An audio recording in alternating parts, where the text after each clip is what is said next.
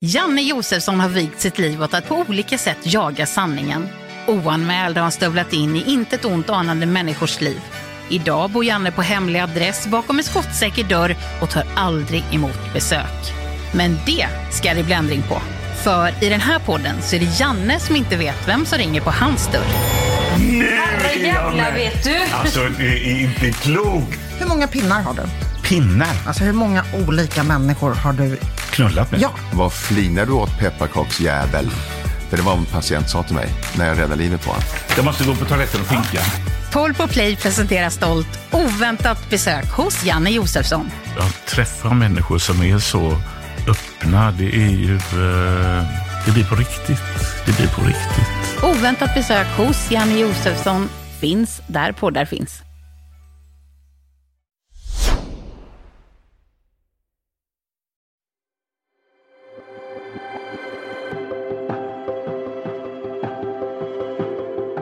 I förra avsnittet av Glasklart hade jag ett väldigt fint samtal tillsammans med Caroline Pettersson som har stor erfarenhet av hur det är att leva med en sjukdom.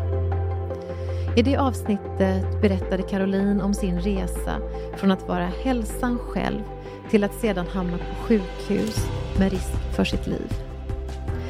Vi pratade om rädslor, resan tillbaka till ett nytt liv och hur man hanterar och kan må bra trots att man aldrig kommer kunna bli helt frisk igen. Har du inte lyssnat på det avsnittet tycker jag absolut att du ska göra det. För det finns så mycket klokskap att ta med sig om vad som är viktigt på riktigt och hur man kan tänka för att vara så levande man bara kan, oavsett om man lever med en sjukdom eller har ynnesten att vara frisk som en nötkärna. Om en vecka kommer jag välkomna Caroline tillbaka när vi tillsammans ska svara på så många frågor vi bara kan från er lyssnare kring temat att leva med en sjukdom.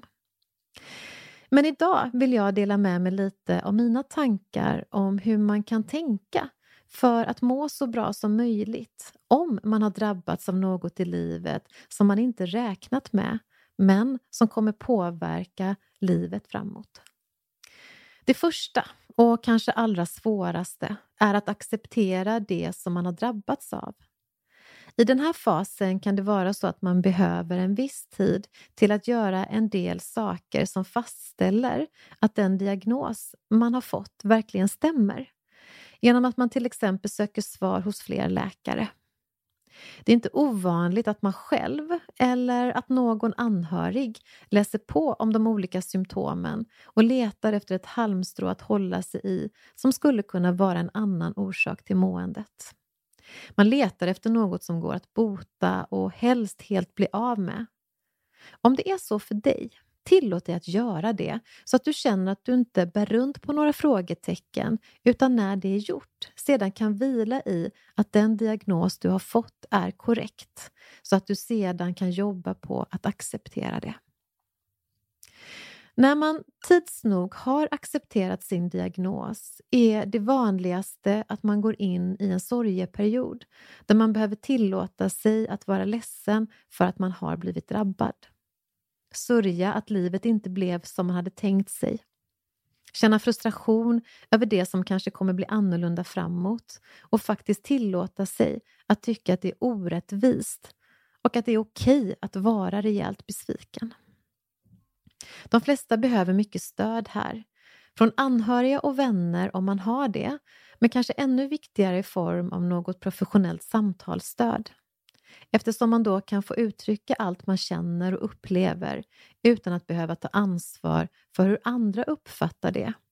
Eftersom man i det här läget också kan känna oro för att oroa andra eller vara till en belastning. Något som man helt kan släppa när man tar hjälp professionellt. Plus att den som jobbar med dig inte kommer tycka synd om dig utan istället känna empati och samtidigt ha fokus på att göra det som krävs för att du ska få ett så bra liv du bara kan utifrån de förutsättningar som finns. Det brukar också vara skönt att skriva ner sina tankar och känslor i en skrivbok. Att processa det för sig själv så mycket man bara kan och sätta ord på allt det där som snurrar runt i huvudet och behöver få uttryckas. Många tycker att det är både läkande och fint när man får skriva av sig en stund varje dag. En del har ett steg innan sorgeperioden som mer handlar om att direkt gå in och lösa allt som går att lösa och hålla upp ett gott humör både för sig själv och sina anhöriga. Det kan vara lite av en förnekelse eller ett sätt att visa sig stark och duktig. Vi får många historier berättade för oss om människor som direkt accepterar och börjar leva fantastiska liv. De är som hjältar och hjältinnor och vem vill väl inte vara en sådan? Så man går rakt in i prestation och det kan kännas bra ett tag. Men tids nog kommer oftast den där sorgen och knacka på dörren. Och det är bra. För det är en viktig period att tillåta sig att vara i för att sedan kunna släppa det och ta sig vidare till nästa steg som bygger på att bli nyfiken på hur ens nya liv ska se ut. För det är dit man kommer, efter sorgetiden. Man kommer till den perioden som bygger på att skapa ett nytt gott liv. Med nyfikenhet på hur man kan leva så rikt som möjligt utifrån de förutsättningar man har. En möjlighet att se över alla sina områden på nytt och verkligen fråga sig själv. Vad är viktigt på riktigt? Och vad är jag redo att släppa taget om? Vad finns det för begränsningar? Och vad finns det för möjligheter? Hur vill jag leva? Och vad krävs för att ta mig dit? Vad är rimligt? Och vad tar lite längre tid? En spännande, utmanande och häftig tid om man tillåter sig att utforska den i lugn och ro. Se över sina drömmar och vad som gör att man känner sig tillfreds och kika på vilka hinder och utmaningar som finns. En del kommer du hitta sätt att ta dig över. Andra kanske blir så svåra att det inte blir värt det. Och då kan du istället ägna tid åt att forma en ny tanke och leta efter en ny dröm. Livet blir sällan som vi har tänkt oss, men det kan bli bra ändå. Till och med riktigt bra. Så det startar med acceptans. Sedan behövs en period där man tillåts att sörja för att därefter bli nyfiken på hur ett nytt liv kan bli så bra som möjligt och därefter börja genomföra det som behövs för att ta sig dit. Resan kan vara svår, absolut, och väldigt sällan spikrak. Räkna med en del bakslag som faktiskt är en del av din utveckling samt att det ibland inte går så fort som du har tänkt dig. Men ge inte upp. Ta den hjälp du behöver för att lyckas, för resan går att göra och även den är en del av livet som bör omfamnas både i uppförsbacke och i nedförsbacke. Och det går att skapa ett gott liv, även om omständigheterna inte är som man önskar. Jobba på att bli kär i ditt nya jag. Se allt fint som du är och som du har blivit, både kroppsligt och mentalt.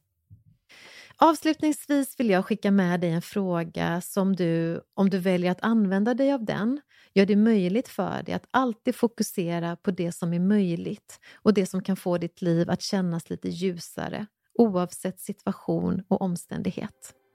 Och den frågan som jag tycker är fin att ställa sig, en fråga som jag faktiskt själv ställer till mig själv varje dag, lyder så här.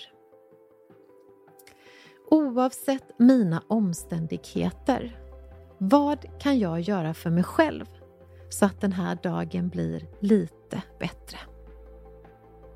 Rätt coolt ändå.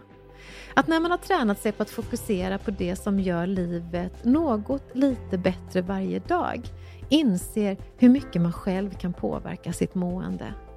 Att välja att vara dirigenten i sitt eget liv istället för offer för omständigheter. Vad jag väljer är glasklart. Är det även för dig?